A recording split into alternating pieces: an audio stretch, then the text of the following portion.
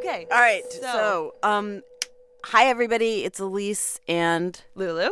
And we are here because we wanted to test if you can tell our voices apart yet. Ready? And also, who am I?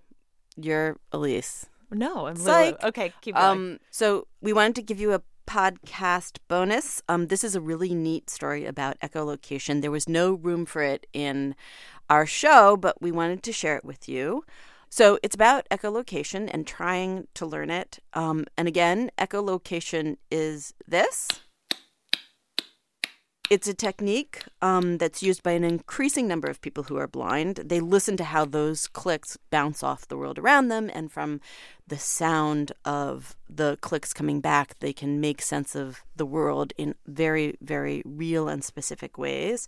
The technique was popularized by the man who is on our show this week, Daniel Kish. And Lulu, you talked to a woman who tried to learn this technique but had some unexpected complications, right? Right. So, Elise, would you like to know a really great way to make a good clicking sound? Yeah. All right, we'll just do what Daniel Kish told Julee-anne Bell. Imagine licking peanut butter off the roof of your mouth. Oh. And as soon as I did that, I got my click. That's pretty good. Thank you, peanut butter. Julee-anne Bell has been blind since birth and first heard about echolocation when she was 38 years old and the mother of 2 boys. Up until that point, she had spent her whole life getting around unfamiliar places on someone's arm. I really didn't feel that I had any other option. Even though there were blind people that I knew who travelled more independently than I did, I quite simply did not have the emotional ability to manage that. My anxiety would be too high. She said she felt too nervous with a cane or a guide dog. Physically, I would be like serious butterflies, like when you're about to go on stage or you're about to do something really scary. But when I'm holding onto someone's arm, it was like the world returned. Yeah. In fact, it was her husband's arm she fell in love with first. His arm literally reached out and rescued her when a careless boyfriend had left her alone and terrified one night in college. The feel of his arm is quite unique in a sense. I'd never get it confused with anybody else, you know? And Thomas, her husband, loved having her on his arm too. It was quite a nice feeling to have her on my arm. It sort of brought us closer together. Which would eventually make Daniel Kish's echolocation lessons... Hello. ...a problem. Hi. Hi. This is Daniel Kish, the aforementioned expert clicker, who Julee-anne hired to give her echolocation lessons after she happened to hear about him on the TV one day. And once he had helped Julee-anne master her click, Daniel turned to a much more difficult thing to conquer: letting go of the arm. Yeah. He told her that when you hold on to the arm too much, you have, in fact, failed to activate the neurology that is critical for freedom to occur. So he urged her to forego the arm as much as possible. I would find myself walking very close. Yeah. I would sort of hover. Which was hard for Thomas. Yeah, you just want to grab her and be like, no, go this way. And her 2 sons, Daniel and Joshua. Yeah, it was daunting and scary. It is. It's an emotional thing. I would invariably not take his arm, and it was just tense. He was tense, I was tense, everybody was tense.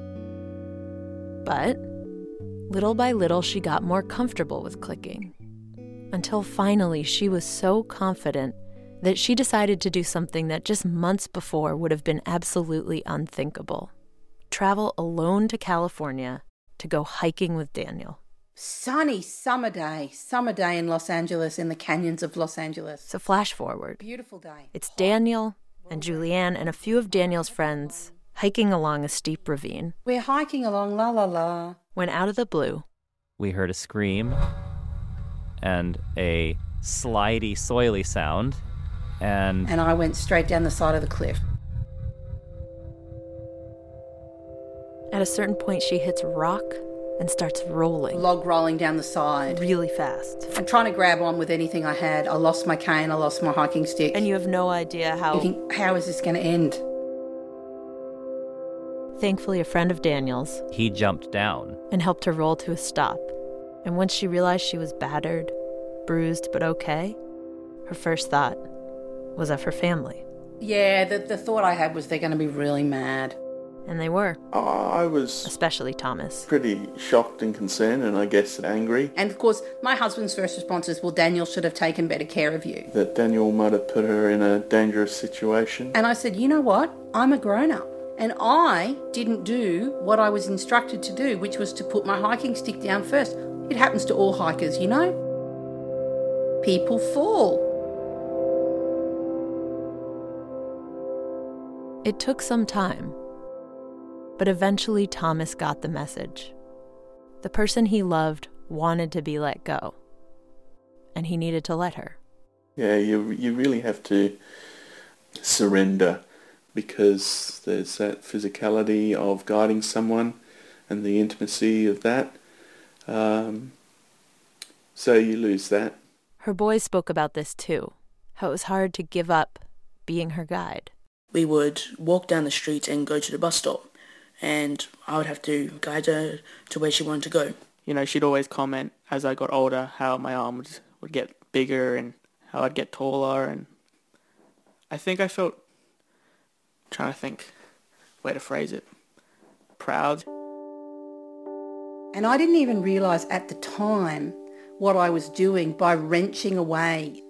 I didn't realise the impact that might have on them.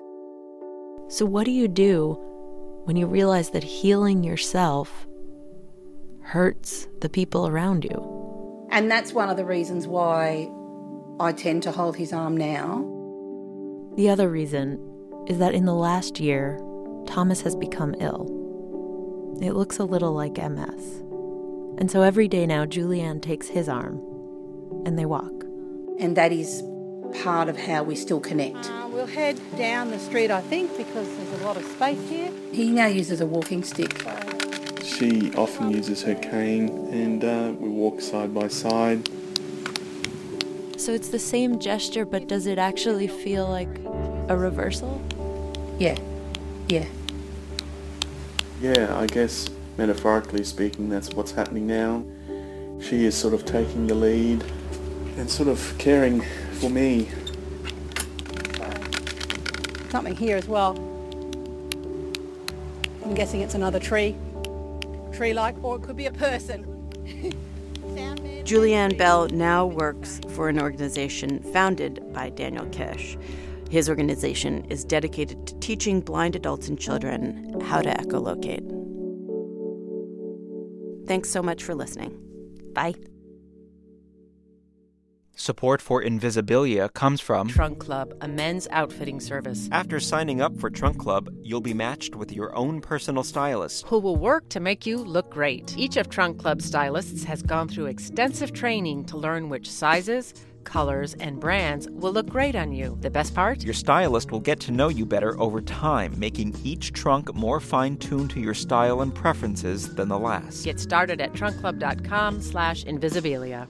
Support also comes from Arizona State University. ASU has more than 70 bachelor's, master's, and doctorate degrees offered 100% online. So you have the ability to learn wherever you want, whenever you want. They offer 6 start dates a year and were recently ranked in the top 10 for online education by U.S. News & World Report. To learn more, visit online.asu.edu.